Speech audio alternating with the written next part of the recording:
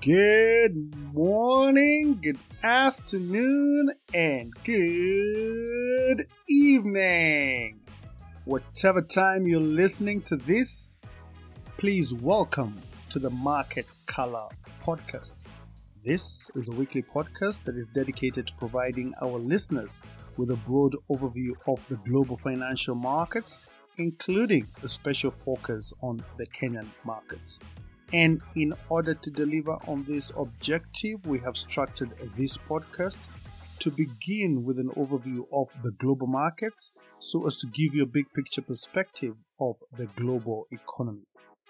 This is then followed by the Kenyan segment where we review the performance of the domestic markets with a view to covering all the major asset classes. And finally, we wrap up the podcast by addressing the topical issue for that week so as to bring you up to speed with the latest financial headlines. Ladies and gentlemen, this here is episode number 93, and as mentioned previously, to celebrate the first anniversary of the Market Color Podcast, I'm in the process of writing a book that is focused on the financial markets and fundamental analysis, and this will help our listeners to develop a better understanding of the financial markets and in particular how economic data influences asset prices. A quick progress update: the publisher has now completed the structural edit of the book, and we're now moving to the next phase, which involves the design and layout of the book, which they've said will take about 35 days. This then takes us to the first week of March. Till then, please keep it locked right here, and I will continue to keep you posted on the progress.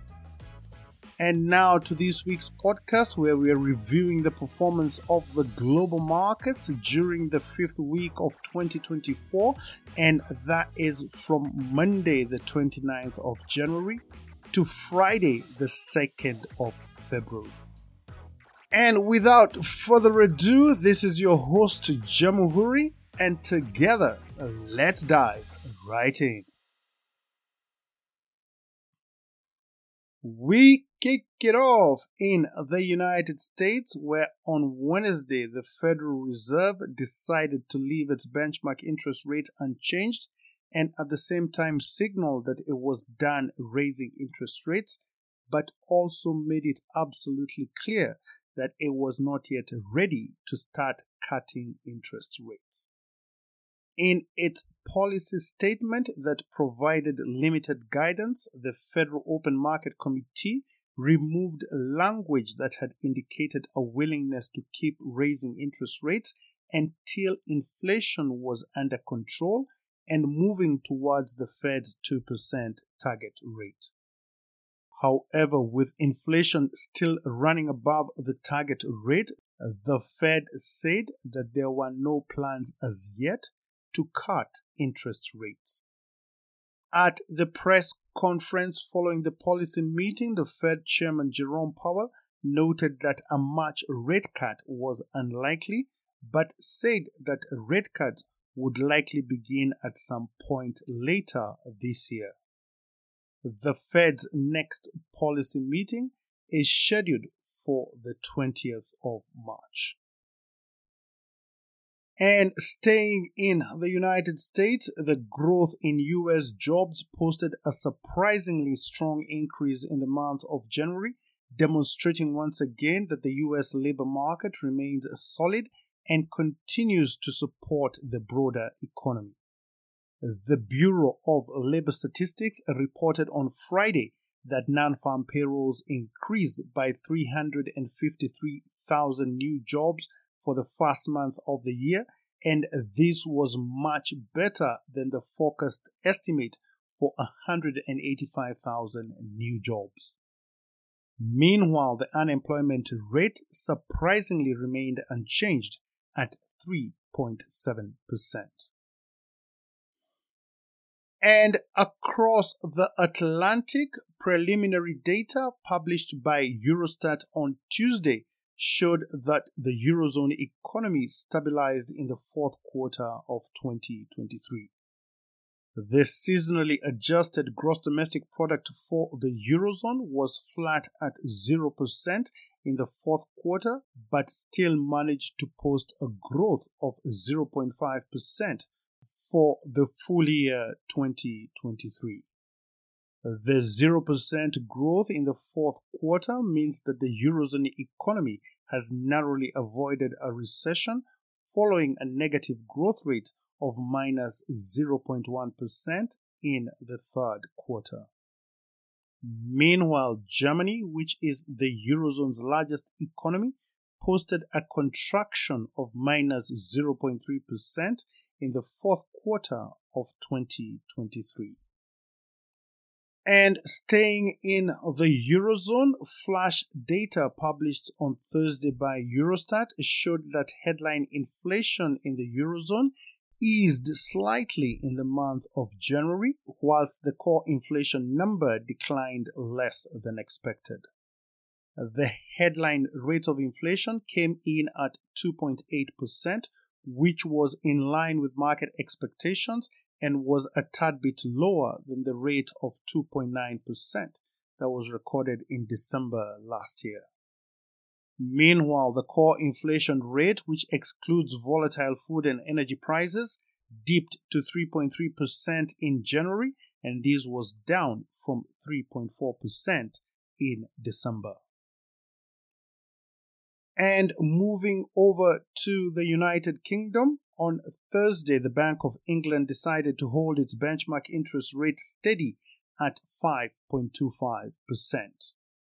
The Monetary Policy Committee voted 6-3 in favor of holding rates steady, with 2 dissenters favoring a further 25 basis point rate hike and 1 member voting for a 25 basis point rate cut. This marked the first policy meeting since August 2008 that committee members have voted to move interest rates in opposite directions. In the U.S. stock market, the S&P 500 recorded a fresh record high on Friday as quarterly results from technology companies topped expectations and January's jobs report came in much better than expected. Shares of Facebook's parent company Meta increased by more than 20% after the company's quarterly results exceeded analysts' expectations. The broad market index, that is the S&P 500, added 1.1% to close at 4,958, whilst the Dow Jones Industrial Average ticked up by 0.4% to 38,654, and the Nasdaq Composite climbed 1.7% to 15,628. For the week, the S&P 500 added 1.4%, whilst the Nasdaq Composite gained by 1.1%, and the Dow rose by 1.4%. All the 3 major benchmarks recorded their 4th consecutive week in positive territory. In the U.S. bond market, the yield on the 10-year Treasury bond hit a high of 4% on Friday after a surprisingly strong jobs report confirmed the strength of the U.S. economy but raised questions about when the Federal Reserve would begin cutting interest rates. The stronger than expected jobs report raises the probability that interest rate cuts will be delayed, especially after the Fed chairman indicated that a March rate cut was unlikely.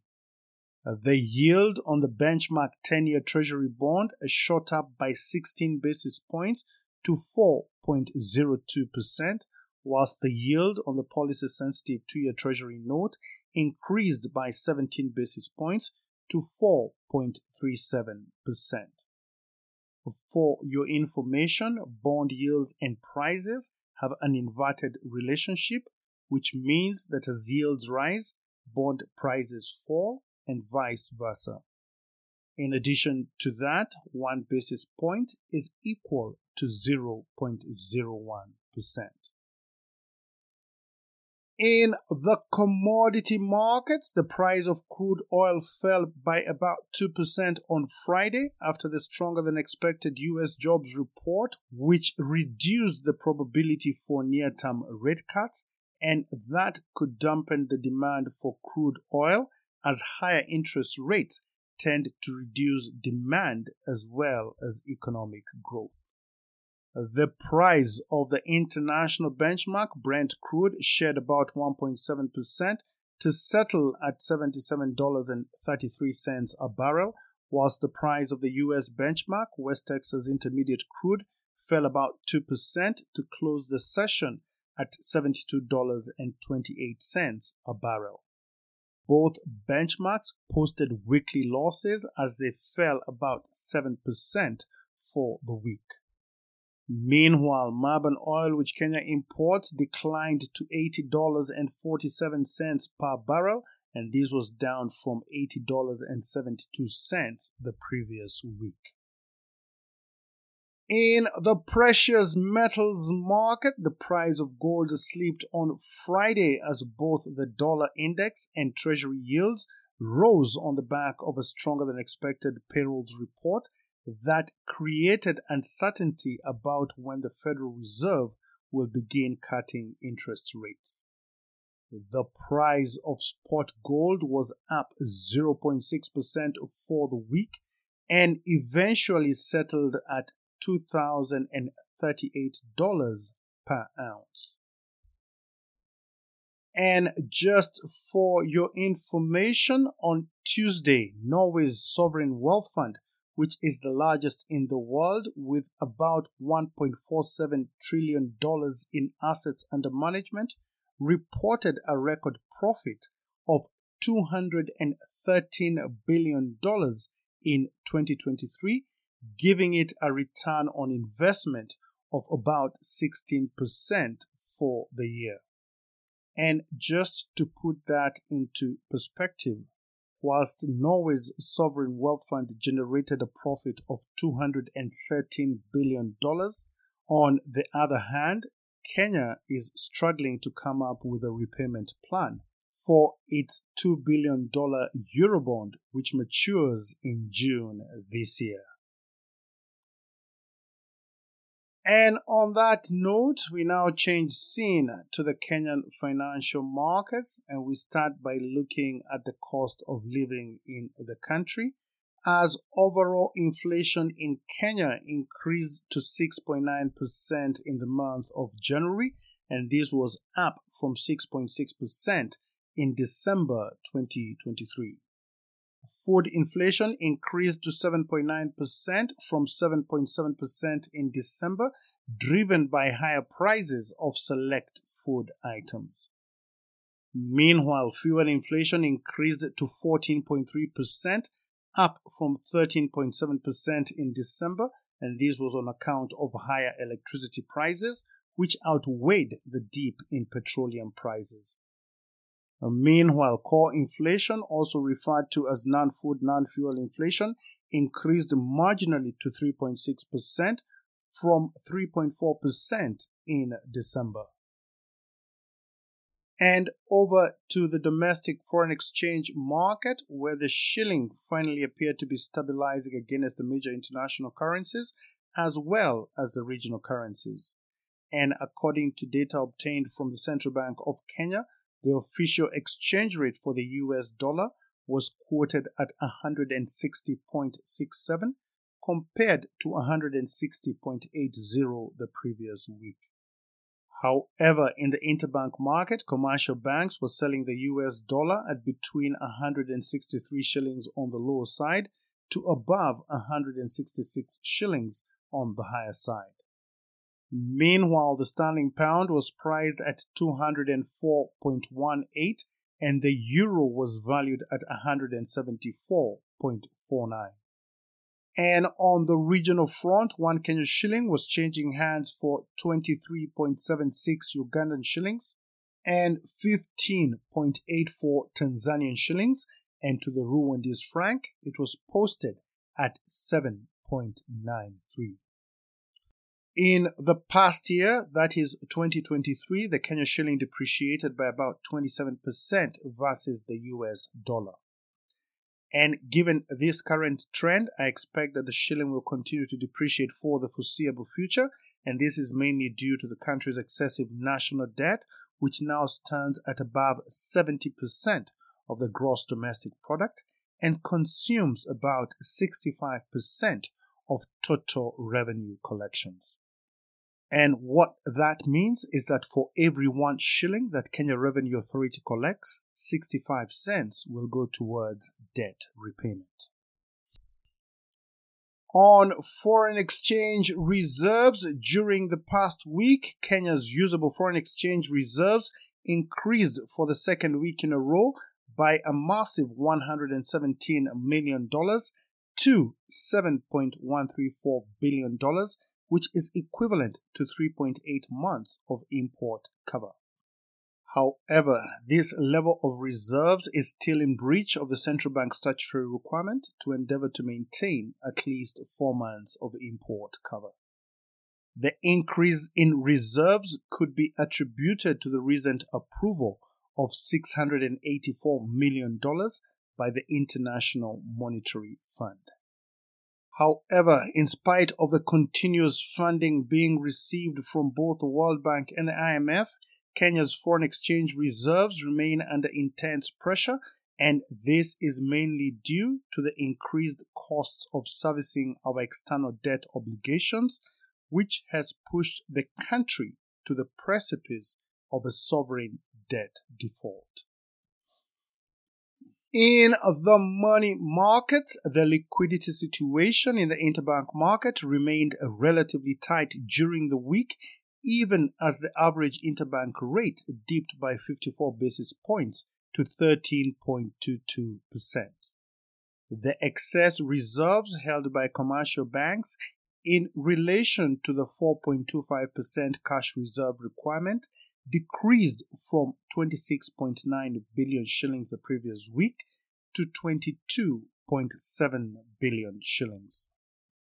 Meanwhile, open market operations remained active as the average interbank rate dipped from 13.76% the previous week to 13.22%.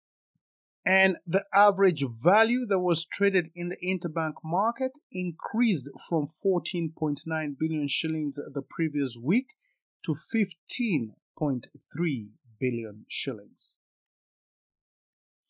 In the government securities market, the weekly Treasury bill auction was held on Thursday, the 1st of February, and the central bank received bids totaling 25.8 billion shillings against an advertised amount of 24 billion shillings, representing a performance rate of about 107%. Interest rates on all the 3 tenors increased marginally as the bulk of the bids, totaling about 20.6 billion shillings, were concentrated at the short end of the yield curve, where the 91-day rate increased by 8.4 basis points to 16.37%, whilst the 182-day rate rose by 13 basis points to 16.50%, and the 364-day rate was higher by 15 basis points to settle at 16.68%. And just for your information, 1 basis point is equivalent to 0.01%, and therefore 100 basis points is equal to 1 percentage point. Please note that as interest rates continue to rise, investors remain focused at the short end of the yield curve because they can easily reinvest their funds at a higher rate every 91 days. In the primary bond market, the Central Bank of Kenya has issued the prospectus for its February bond issue and is looking to issue an amortized infrastructure bond with a duration of 8.5 years that matures on the 9th of August 2032. The central bank is looking to raise 70 billion shillings for the stated purpose of tongue-in-cheek funding of infrastructure projects, and this bond is now open for sale until Wednesday, the 14th of February.